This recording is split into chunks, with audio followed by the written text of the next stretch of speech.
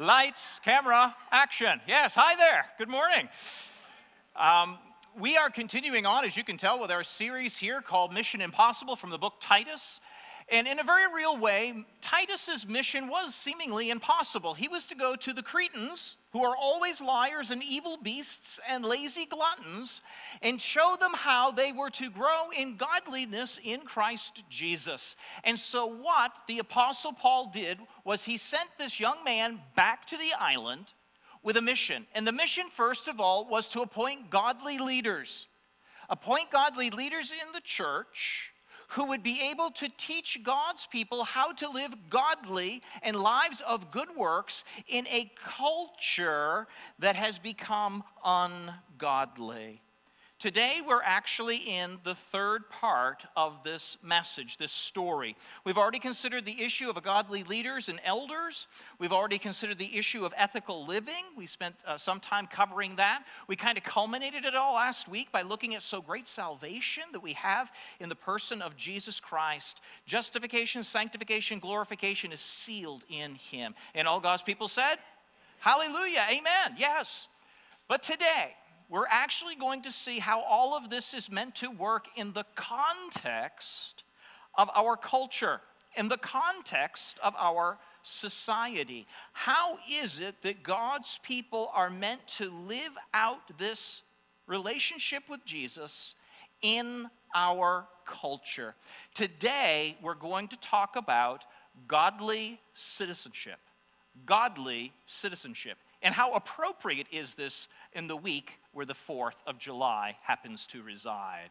So if you have your Bibles, I want to invite you to join me today in Titus chapter 3.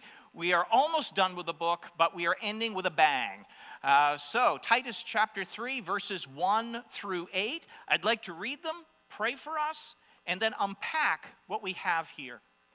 And so Paul told Titus to remind God's people of some things. Why? Because the Apostle Paul, while he was on the island of Crete, already told them these things.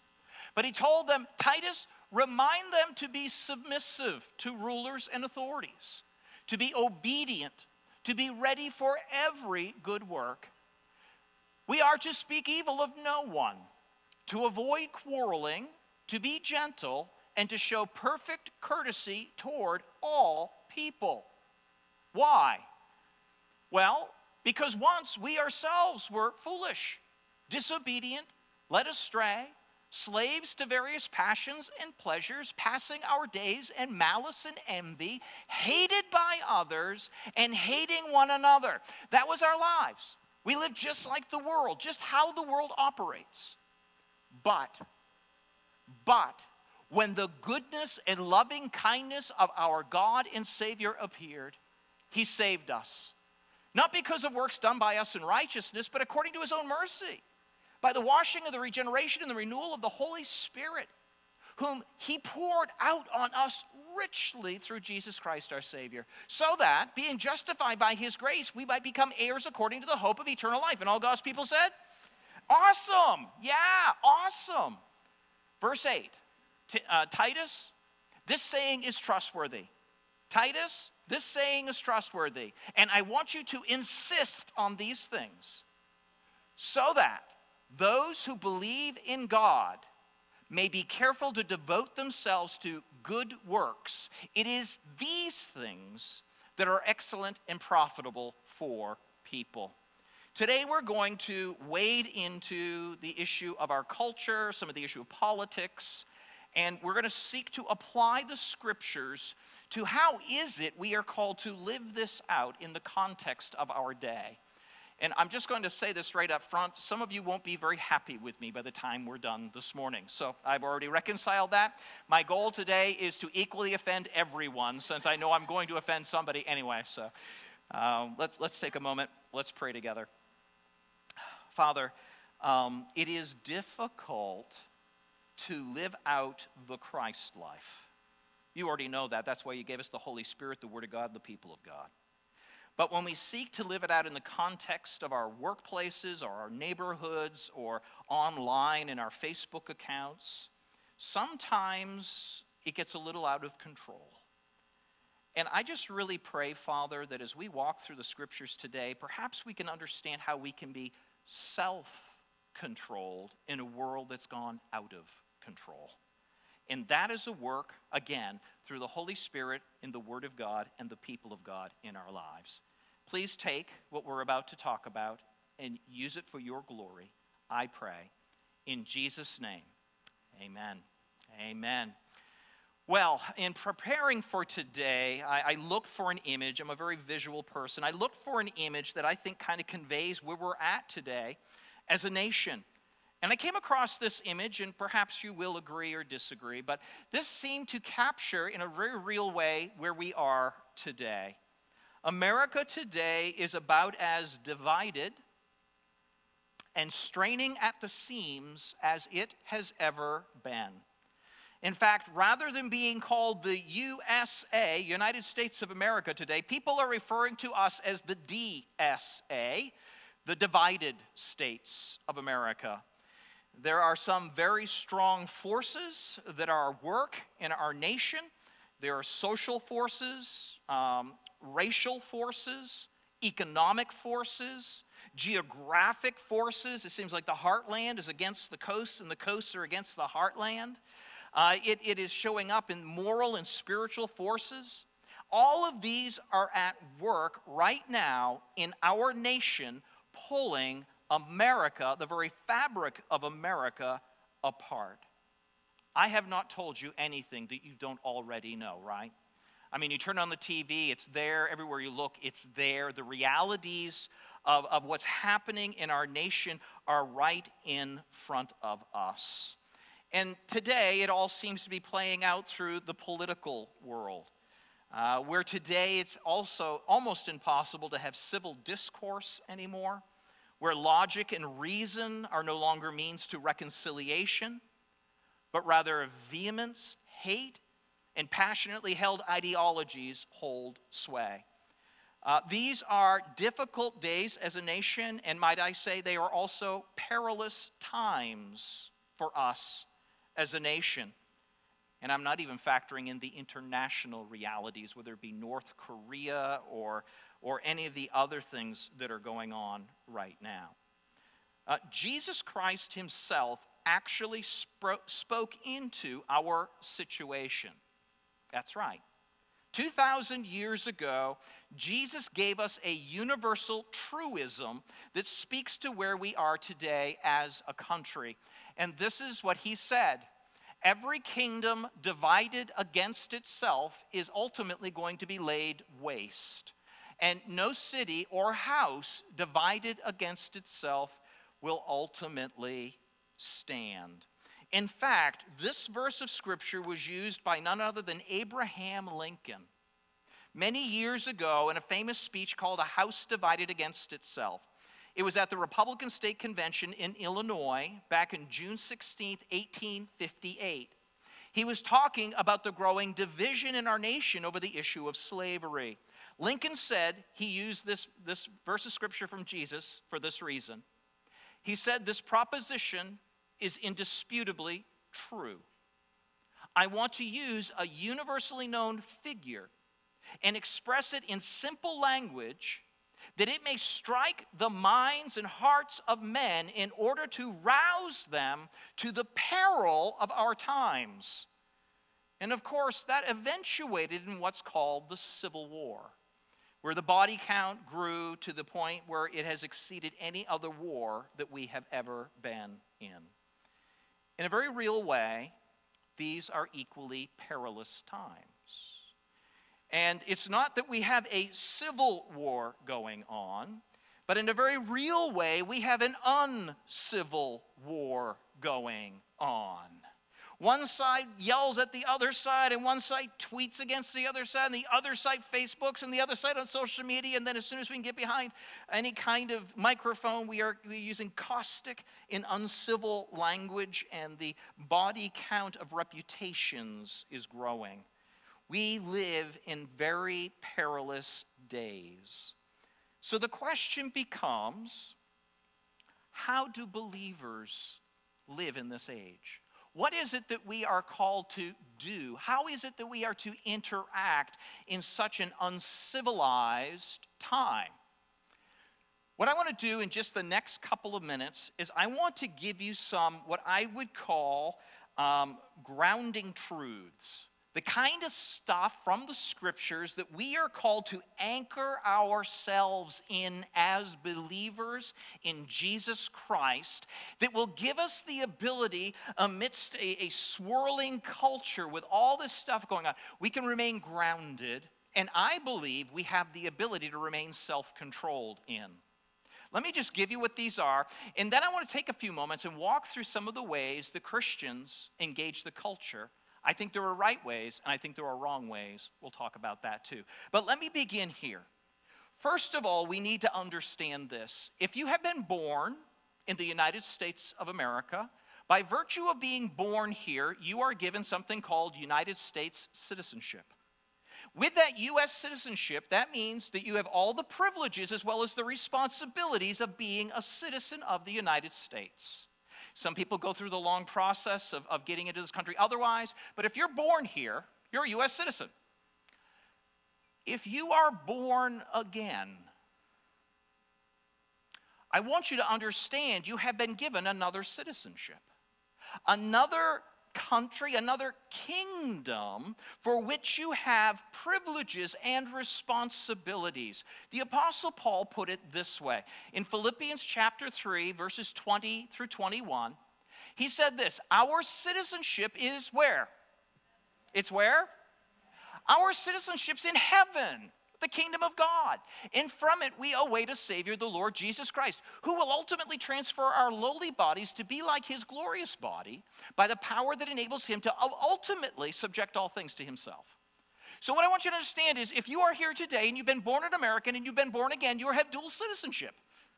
You have two countries, if you will, that you have privileges and responsibilities to. Now the question is this, when those two citizenships come into conflict with each other, which one is ultimately supposed to supersede or rule over the other? Jesus gives us the answer to this.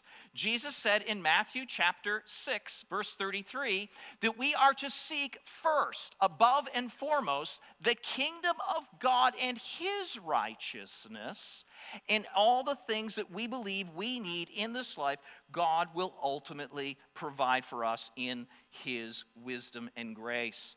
So what that means is this, when there's tension between being an American citizen and being a Christian, when they come to loggerheads, we must allow our citizenship in heaven to have the predominant place in our lives, no matter what our citizenship here in the United States of America says we can do or can't do.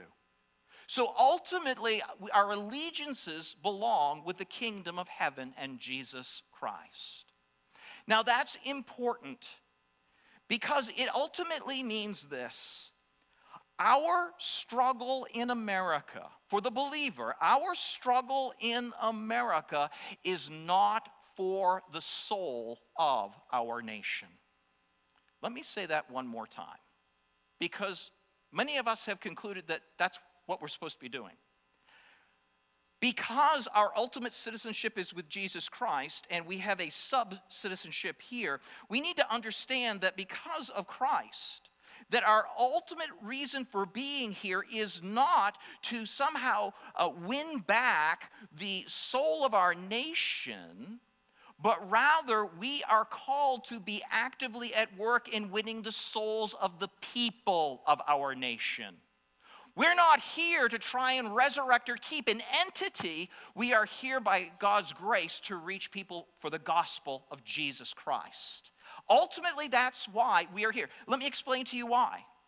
Jesus put it this way, my kingdom is not of this world. If my kingdom were of this world, my servants would have been fighting for it. But again, my kingdom is not of this world. So rather than being engaged in a war for the soul of our nation, we are to be engaged in a war for the souls of people. That's why we are here. And ultimately, this truth is designed to lift us above and beyond our political affiliations to the kingdom of God's goal, which is the gospel in people's lives. This next verse of scripture is going to be kind of hard for some of us to kind of swallow, but it's a reality. The United States of America, land that I love, is going to be nothing more than a footnote in the annals of history someday. This is what the scriptures say. The Apostle John put it this way in 1 John. He said, the world is passing away along with its desires. You see, we have put all our energies and all our thought life and all of our monies and all of our into this political process to win a nation, when in reality it's just going to go away. America is temporal at best. The Word of God in the human soul is eternal. And this is what we are ultimately called to invest our lives in. So, I think another guy probably put it even better than I can put it. A man by the name of John Piper put it like this. This world is passing away. It says that in 1 Corinthians 7. It says it again in 1 John chapter 2, verse 15. The world is passing away and the lust of it, but those who do the will of God abide forever. So we know this system is disappearing, and therefore we shouldn't be so worked up about our opponent getting elected that it's going to undo our life. I sense I talked with one man after church on Sunday a few weeks ago, and it's as though his whole world were going to collapse if the person he didn't want to get elected got elected. And I just said to him, your issue is a spiritual one here, brother. You got way too much invested here. Are you a Christian? No. So the prophetic perspective says, I am God's child. Jesus Christ is my king. America is not my allegiance. God and heaven are my allegiance. And God can turn this for good no matter who gets elected, and I will always be pursuing his kingdom first and let the political chips fall where they will. That's the prophetic perspective. And the next thing is the sovereignty of God. I mean, we need a big, healthy dose that God rules the world. He puts up kings and he takes down kings. He's going to govern this election. He's going to get elected the one he wants elected, and if it's the person we think is hurtful, then we need to be hurt. Sometimes people say, God's going to judge us if we do abortion or if we have gay marriage or if we elect a pro-choice president or something. Well, he's not going to judge us because of that. That is the judgment. Abortion is the judgment. The spread of radical gay activism is the judgment. And so we need a healthy dose of the sovereignty of God. And the last thing I would say is we need the gospel. We need to say the reason we're on planet Earth is not to advocate for any particular political party. We're here to advocate for Christ and him crucified. And that gospel may run 1,000 times better during the worst of economic times than it does during the best of economic times. So how do we know that the best of economic times is good for the country? I don't. Might be. You make the best of it. But if the worst comes under the sovereign hand of God, you say, I'm here not to experience the best prosperity. I'm here to advocate for the gospel, and the gospel may triumph. So those are... Thank you, John. Different perspective on things, but I think a healthy way of understanding things if we are going to be able to be self-controlled, which is one of Paul's primary ways of telling Titus that the people of God are different than the world around them, because when all the world is out of control, we aren't. When all the world is losing its heads, we aren't. Why? Because we stand firm on some very important truths. Number one is that I am a child of God and my true citizenship is in heaven. Secondly is that his kingdom in allegiance is over this allegiance to the United States. Ultimately, we are not engaged for the soul of our nation, but we're engaged in the soul to win the souls of people. And then, as he said, this world is passing away along with all of its desires. So as a child of God, this is our marching orders. This is how we're supposed to live. And this is what becomes important for the child of God even today. Jesus said, all authority in heaven and on earth has been given to me. Go therefore and make disciples of all nations. That's never changed. I don't care what the political climate is. I don't care where we're heading as a nation. This truth has never changed. And it's not just on the church. It's on the church. It's not just when we come together as the body, but you are the church. It's when you get up and walk out of here and go into your jobs and into your neighborhoods and into your lives. This is where this is meant to go. It's not just the church's role, it's the church's role. We are the church. So with that in mind, what I want to do right now is I want to blare through quickly a bunch of thoughts here because I want to get to the end, because in the end is the important takeaway. But I've got too much stuff. I always do, so forgive me as we seek to work our way through this. So, with this basic groundwork laid in our minds, let's go on to consider our citizenship as Americans and how our faith intersects with our responsibilities. What is the role of a Christian in society? And again, this has been debated over the centuries, just as it's being debated today. But let me give you 4 quick ways that a lot of people seek to interact with the culture around them. Number 1 is what I would call the isolationist mindset. The isolationist mindset. There are a whole lot of people who believe that they should be avoiding the world and the secular society for the sake of Christ. I refer to this as the light is afraid of the darkness. The light, which we are called to be in this world, the light is afraid of the darkness. Here's a verse of scripture that people like to use who have this mindset. Jesus said in John chapter 17 before his Father, Father, I have given them your word, and the world has hated them because they are not of the world, just as I'm not of the world. I do not ask that you take them out of the world, but that you keep them from the evil one. They are not of the world, just as I am not of the world. And so this verse of scripture becomes very dear to those people who wish to live in isolation from the greater society in the name of Jesus. In Jesus' day, there were a group of people called the Essenes.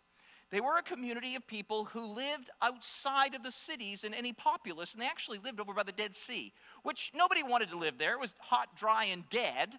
So they found that to be the perfect place because nobody else wanted to be there to create their society. And so it was the Essene community that they withdrew from the greater culture. And this is where many people believe that John the Baptist grew up. All that to say, we have modern Essene communities today. They are called, and some of them are neighbors, they are called the Amish.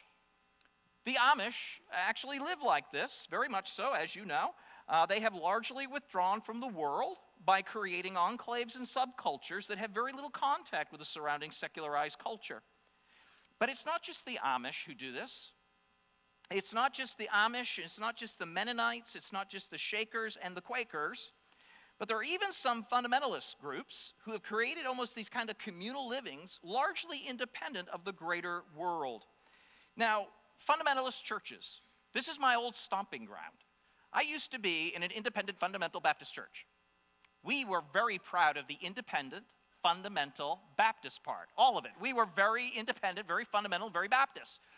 And so we lived in isolation largely from the greater community. We all kind of huddled together. We kept encouraging one another that Jesus will soon come and this big bad world will go away. And, you know, you kind of live in this little world. And, you know, we tend to homeschool our kids together. We tend to do things together. All the while, we're basically saying the world, the darkness is bad. Keep the light from it.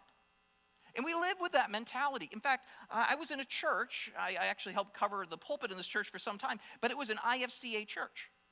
IFCA, that's the only thing they go by today. But it used to be called the Independent Fundamental Churches of America.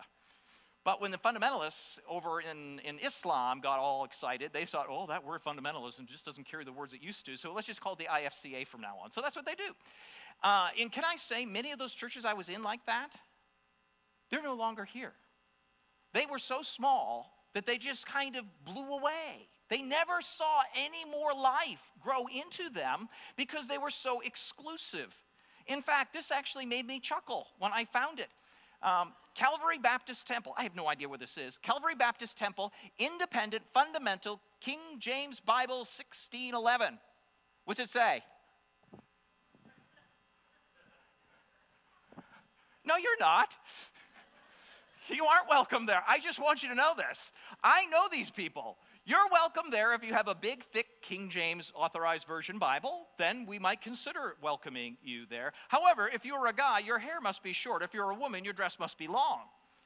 You must agree with our doctrine. It has to be young earth creationism. You cannot be charismatic, and you have to believe in pre-trib, pre-mill theology. If you believe all those things, we'll consider making you one of our own.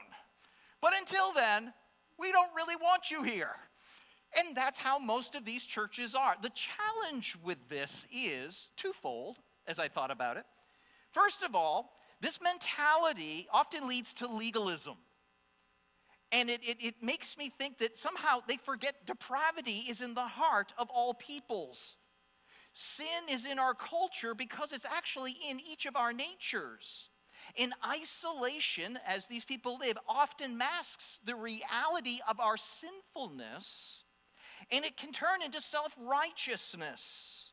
Ironically, our religious morality is often harder to repent of to come into faith with Jesus Christ than our wickedness in the society. That's what the story of the prodigal son's all about. So in a very real way, this kind of isolationist mindset ignores depravity, but it also ignores our responsibility to go into all the world. Think next door, think your neighbor, think your classmate, think your whatever, and make disciples. So living in fear of the dark is not how Christ wants us, his people, to interact with the culture we find ourselves in. And I know there's some fundamentalists here. Hello to my fundamentalist brothers. We escaped from all that legalism. I just want you to know that when it comes to the theology in the Bible, there's probably nobody who's more conservative than I am, but I fight against the culture that goes with that whole thing. It's so legalistic and it's so external morality. Forget that. That does no good. All right, so isolationist mindset. Here's another one that's fairly predominant in our day, but it's actually getting smaller in our day because, quite frankly, they are insignificant and going away. This is what's called the identification mindset. This is where churches tend to accommodate the world for Jesus Christ. This is what I call the light being indistinct from the darkness. The light has become indistinct from the surrounding darkness. And this is a verse of scripture they like to use. Let every person be subject to the governing authorities, for there is no authority except from God.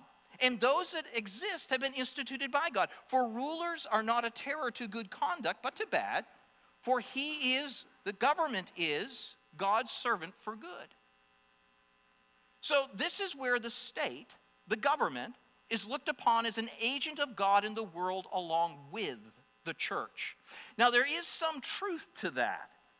But it was never meant to be that we should fully accommodate the state and place our trust in our understanding in what the state says. Now, this is what happened in Europe. Europe is known for state churches. Every country in Europe has its own state-authorized church. When we came to America, we said that's not a good idea, and it was a good idea that we said that. So in Jesus' day, these people were often referred to as the Sadducees. This is how they thought. They were the theological and political liberals of their day who allowed the political environment to shape them. Today, these people who would fall into this category of the identification mindset would be what we would call liberal churches or ecumenical mainline denominations. Let me give you some names, such as the Evangelical Lutheran Church, the Presbyterian Church USA, the United Church of Christ, and most Episcopal churches. You see, what they have done is they have embraced the LGBT community, and not just that, but they have welcomed them to be their pastors and shepherds over their churches. You see, the government just affirmed all this. Yes! And so the government and the church are one, and so they walk forward with this mindset saying, hey, look, we're working with the state. All of this, let me just share a couple of other groups that are struggling with this whole idea. Right now, there's a more liberal branch of the Baptists called the American Baptists. They're wrestling with how best to address this issue. It doesn't look good for them, as well as the United Methodists. Right now, they just had a big enclave, and there's a schism developing in the United Methodist Church over this issue. What it ultimately boils down to is they no longer hold to the inerrancy of Scripture. In fact, some would say God is still speaking today, and he's speaking even through what the government affirms with its laws. So a liberal church, somebody put it this way, the patina of pietism and the lushness of well-rehearsed liturgy have replaced the Bible in most of these churches. They have moved from the radical, life-transforming gospel to a social gospel. Do good, be good, salvation. And it leads to complacency and indifference because there's a lack of true distinction between the world and the church, and their numbers have been declining rapidly. Over the last number of years, many of these church groups that I've told you about have watched their membership numbers plunge to the point of 60% of the population has walked away from some of these groups. And the reason is, why be here? They're no different than the rest of the world. We don't really need what they're telling us because I can do that over here. So this is the liberal brand of interacting with the world. You just accommodate the world. It's no big deal. All right, I'm going to push through this one because I spent most of my time on this one in the last service. I won't do it here. Here we go. This is the intervention mindset. This is the mindset that says our goal is to amend the world for Christ. I call this cursing the darkness rather than lighting a light. Cursing the darkness rather than lighting a light. And so here's some scripture that's often affirmed with this group. Amos 5, 14 and 15, seek good and not evil, that you may live. And so the Lord, the God of hosts, will be with you. Hate evil, love good, and establish justice in the gate. It may be that the Lord, the God of hosts, will be gracious to you. And then Proverbs 14:34 is one that's often used. Righteousness exalts a nation, but sin is a reproach to any people. In Jesus' day, this group would probably have been recognized by the zealots of that day. The zealots were those people dedicated to fighting the government and the greater culture. And their thinking was, we must take back the culture, the government, and the political system, we must do that by taking them back. And so they used whatever means at their disposal to do that. Today, this is the mindset of those who believe that we must reform the culture and the government and the political systems by taking them back. Over the years, this has come under many different names. One of the names in our evangelical world that holds to this mentality is something called Reclaim America. This was headed up by the late D. James Kennedy. Perhaps some of you remember him. Or the Moral Majority by the late Jerry Falwell. This was their goal as well. Today, it goes under the heading of the Christian Coalition with Pat Robertson, who also has the American Center for Law and Justice, Jay Sekulow Live. That's this guy.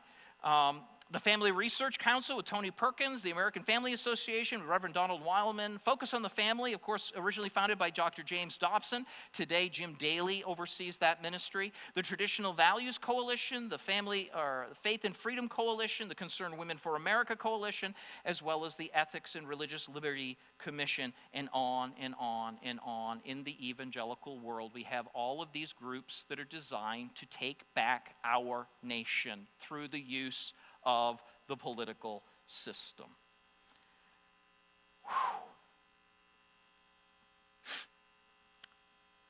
Let me just say this. All these resources, hundreds of millions of dollars, there are PACs and super PACs that Christians are putting together to support various political candidates. There are tens of thousands of people who are being mobilized under these various headings. And there is an incessant string of warnings and alerts to increase the numbers of people who will apply themselves to this and give money to support this in order to use the political system to take America back again. But it's okay. It's okay to use all these resources and to mobilize all these people and to get everybody going in this direction. It's okay because we're doing it all in the name of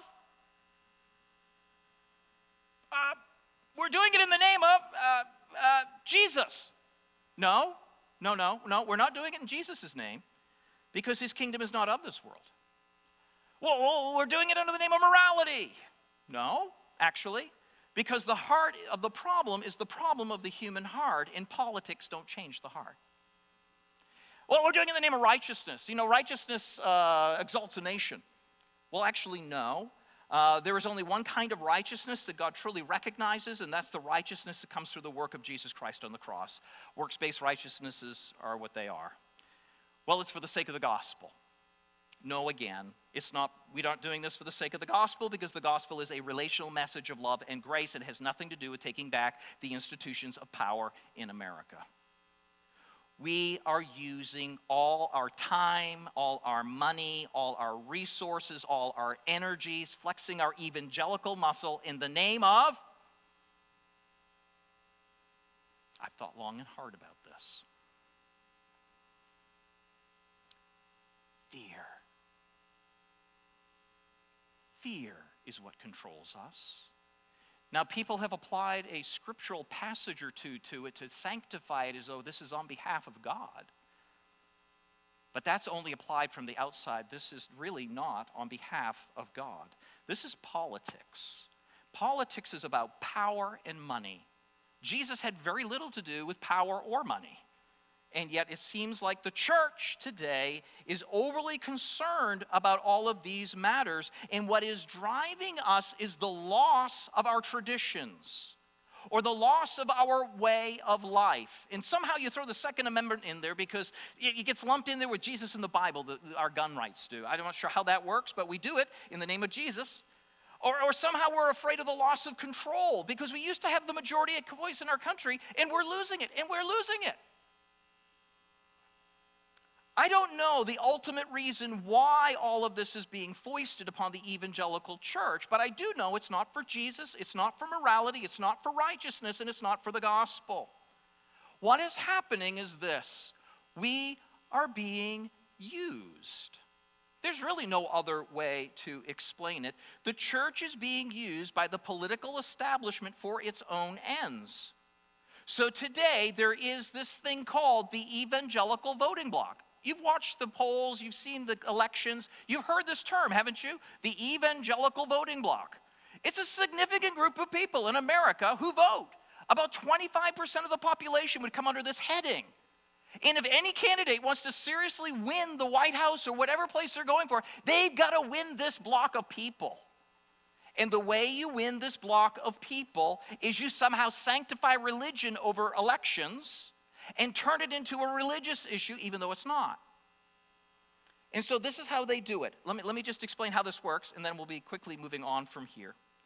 What you do is you create more fear. You've got to ratchet up the anxiety in people's hearts. You've got to have them palpitating, because frightened people will do many things. Maybe they'll vote for our candidate. So what you do is you pull together a 24-hour network that's designed to keep people in a constant state of agitation. Oh my gosh, did you see what they do? Oh my gosh, did you hear that? Oh my gosh, did you hear what this person said? Oh my gosh. By the way, it helps their ratings. They have a motive. It's not religious. It's not for the good of God, but they have a motive. It's called getting people to watch them. There's money connected to this. I'm just being honest with you.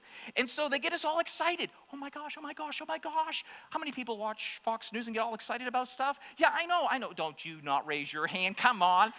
I've talked to so many of you, you're just wiping sweat off your brow. I can't believe where we're headed as a nation. Well, yeah, Fox told me. Oh, okay. Well, but that's on purpose. They want us anxious. Did you know sheep scare easy? God's people are referred to sheep. Boo! And so they come on Fox News and goes, boo! And we're like, oh, what do we do? What we do is we look for a strong evangelical leader to tell us what to do. What do we do? What do we do? How do we do this? And so what they do is they get their candidate. And I'm not trying to whitewash this man. I'm just trying to say, listen, this is how it works. They get their candidate, and they put somebody who's reputable in the Christian community to put their arms around him and say, this is our guy. And so on down to Liberty University goes Trump. And he goes down there, and Jerry Falwell Jr. puts his arm around him. He's my guy. And Dr. Dobson puts his arm around him. I believe he prayed to receive Jesus Christ according to Paula White, his personal whatever. And so what the Christian community is seeking to do is to convince us that this is the guy we should vote for. I'm not saying we shouldn't vote for him. I'm just telling you this is how it works. And it's not for the good of us. It's for politics. It's for power and money. Just want you to know how this works. But we give ourselves so fully to this. All the while, we're ignoring the purpose for which we are here. And we lose our head, and we lose our hearts, and we're shrinking back, and we're so anxious, and we don't know what to do or what's going to happen. Can I just say this? Anytime the church climbs on the back of politics, the church always loses. Anytime you take the cross and the gospel, drape it in the flag, or put it on a political party, the church always loses. This is how we're told today by our evangelical community. Do this, do this. Boo! There goes James Dobson. Let's go follow him. We're sheep. We have herd instinct, That's what we do. There goes Jerry Falwell Jr. Let's go chase him. This is what we do. We don't know what to do. So what we do is we follow our evangelical leaders. But can I just be honest with you? How well has that worked for us? I want you to notice this. The pendulum swings back and forth in America, doesn't it? Towards strong liberalism, towards conservatives. Towards strong liberalism and conservatives. It's done that for elections, back and forth, back and forth. Okay, but what's happening is this. It swings back towards strong liberalism, and then it swings back part of the way to conservatism. And then it swings even further to liberalism, and then it swings back part of the way to conservatism. And soon, we're losing this war, have you noticed? But this is not our war. We were never meant to be in the war for the soul of our nation. We have been on task with Jesus Christ for the souls of people in our nation. And this, if we did this, would change our nation. This doesn't. Politics and power has always hurt the church. It's loving people. It's serving people. It's helping people. It's meeting people's needs in Jesus' name that wins them one heart at a time to want to follow Jesus with their lives. This is how it's meant to work. It's worked that way for 2,000 years, but we changed the paradigm in the last 20. Now, us evangelicals think we're serving God by chasing after a few evangelical leaders who say, ooh, vote this way, ooh, vote this way.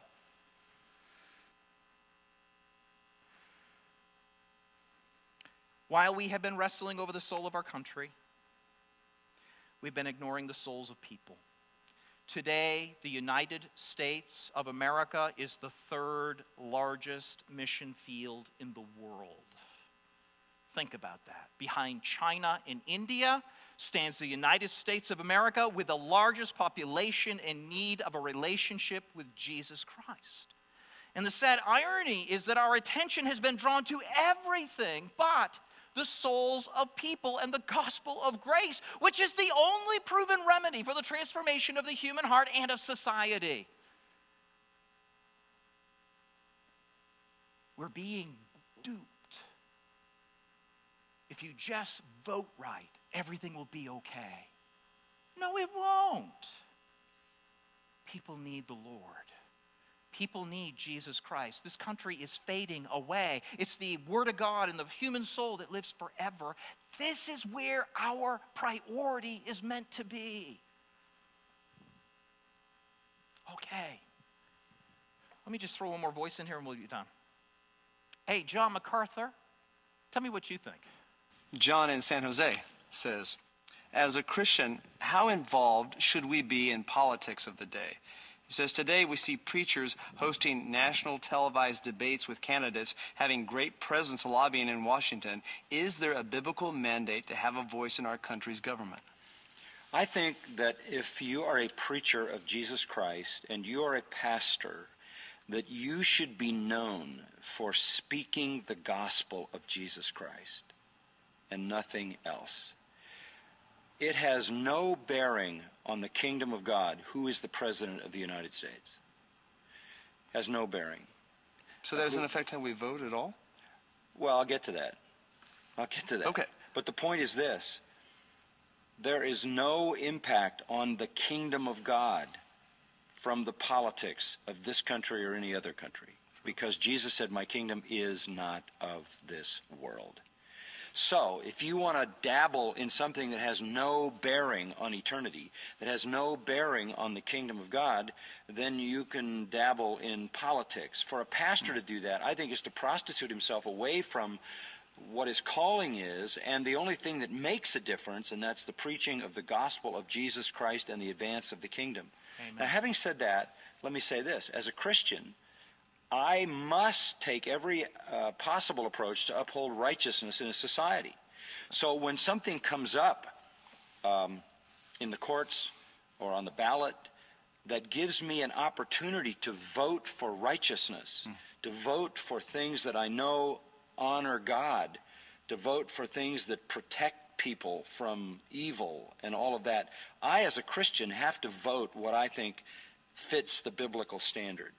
But I understand that's a civic duty, and that's separate from my responsibility to proclaim the gospel of Jesus Christ. The church needs to stay out of politicking. It needs to vote righteousness, and it needs to proclaim the gospel. That's great. Thank you, John, for his thoughts and insights. Let me just say this again. I am not saying don't vote. Please don't hear me saying that. By all means, as a civic responsibility here in the United States of America, you are meant to vote. Vote your conscience, vote your conviction, vote for your candidate.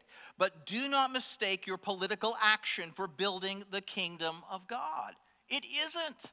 It isn't. It's not even a mandate upon you from God. So voting and politics have no place in the church.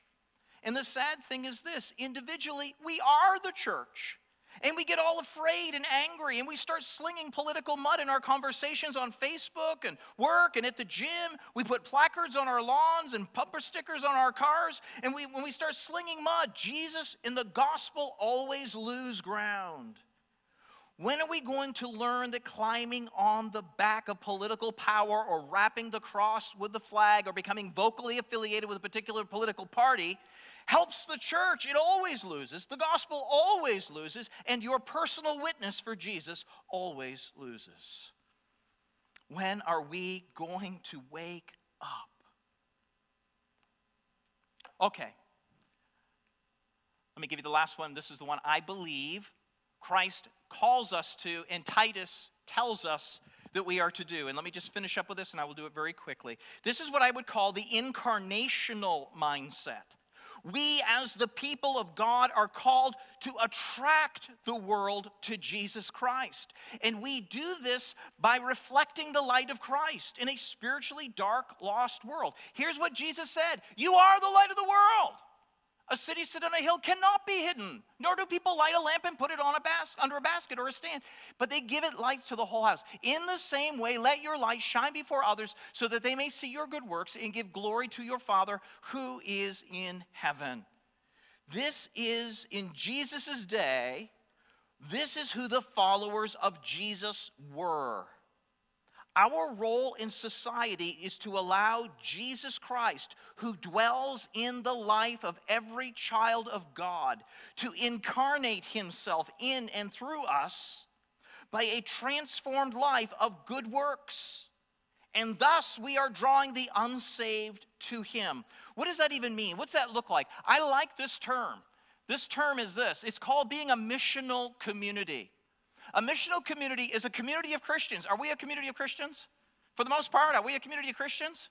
How are we supposed to respond in this day and age for the sake of Jesus? As a community of Christians, we are on mission with God, not a political brand, in obedience to the Holy Spirit, in order that we might demonstrate the gospel tangibly through good works and have the opportunity to declare the gospel creatively to a particular people. And it happens to be Southern Maryland and Waldorf. This is the people groups God has us around. This is where we as a people need to go if we want to be fulfilling Christ's role for us in this world. All that to say this. Let me get back to Titus. Bingo. Titus, Tell the believers in Jesus Christ they are to be the best and most compliant of all citizens. Why? Because we are to be submissive to rulers and authorities. We are to be obedient to them, and we are to be ready for every single good work we can do in the name of Jesus. We are to be the best citizens that America's ever seen. We are to be the most obedient citizens that America's ever seen. We are to be the most compliant and submissive citizens America's ever seen. That doesn't mean you don't vote. That doesn't mean you're not concerned about certain things. But to convey Christ, we have self-control. We don't lose it. We don't act like everybody else. We don't hate people. We don't do that. Not only are we the most compliant of all citizens and the best of all citizens, but as believers in Jesus Christ, we are the most respectful and gracious of all the citizens in America. Why? Because we speak evil of who? Of who? Of who? No one. Think of the worst person in the world. No. We'll talk more about this in just a second. We are to avoid what? What? Facebook. That's right. We are to avoid Facebook. We're always looking for a fight on Facebook, aren't we? And we are to be what? Gentle. And we are to show not just courtesy, but perfect courtesy towards how many people? But Pastor Bill, don't you understand that in the United States of America, one of our great rights and privileges is the freedom of speech? Yes. The United States gives you the freedom of speech. The kingdom of God doesn't. Which one rules? That's it. We don't have the privilege of exercising the freedom of speech in any way we wish because we're under a higher law, under a higher rule, and it's the kingdom of heaven. And people will know that we are his followers by love. When are we going to get that? We do this. Why? Why? Why? Why? Why? Because we ourselves were once just like they are, foolish, disobedient, led astray, slaves of various passions and pleasures, passing our days in malice and envy, just like they're doing, hated by others and hating one another. That's the way the world lives. That's the way we lived before we met Jesus. And because we lived like that, they're now living like that. We feel like we have to condemn them for that. And yet, notice what happened. But when the goodness and loving kindness of God, our Savior, appeared, he saved us from all that. Not because of works of righteousness done by us, but according to his mercy, by the washing of the regeneration and the renewal of the Holy Spirit in our lives, whom he poured out on us richly through Jesus Christ our Savior, so that being justified by his grace, we might become heirs according to the hope of eternal life. Notice this. God showed us goodness, God showed us kindness, God showed us mercy, God showed us grace when we were like this.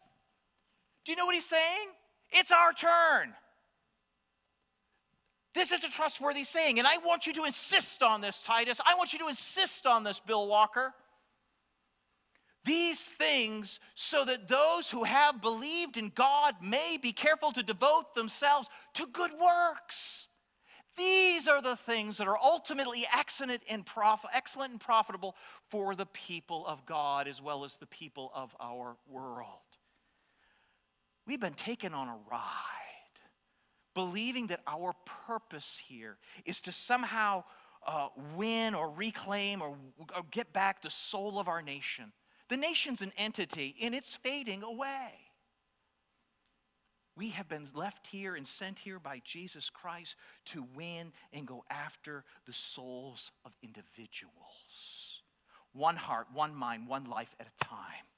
And if we actually did this, it would transform our country. So, in closing, vote. Vote your conscience, vote your candidate, vote. But don't think you're doing God any favors by voting. That's a civic duty. God wants to know, not did you vote, but when was the last time you shared the gospel? That's what it means to be his in this world. Let me pray for us. Father God, help us to get our heads screwed on straight. We have evangelical leaders all around us that we love and respect, and we know they love you. But they're pulling us in all these directions that are really away from the purpose for which we are here. And we are here for Jesus. We are here for righteousness as found at the cross. We're here for morality as the Holy Spirit changes us. We're here for the gospel. We're not here to reclaim some kind of way of life, some kind of soul of America.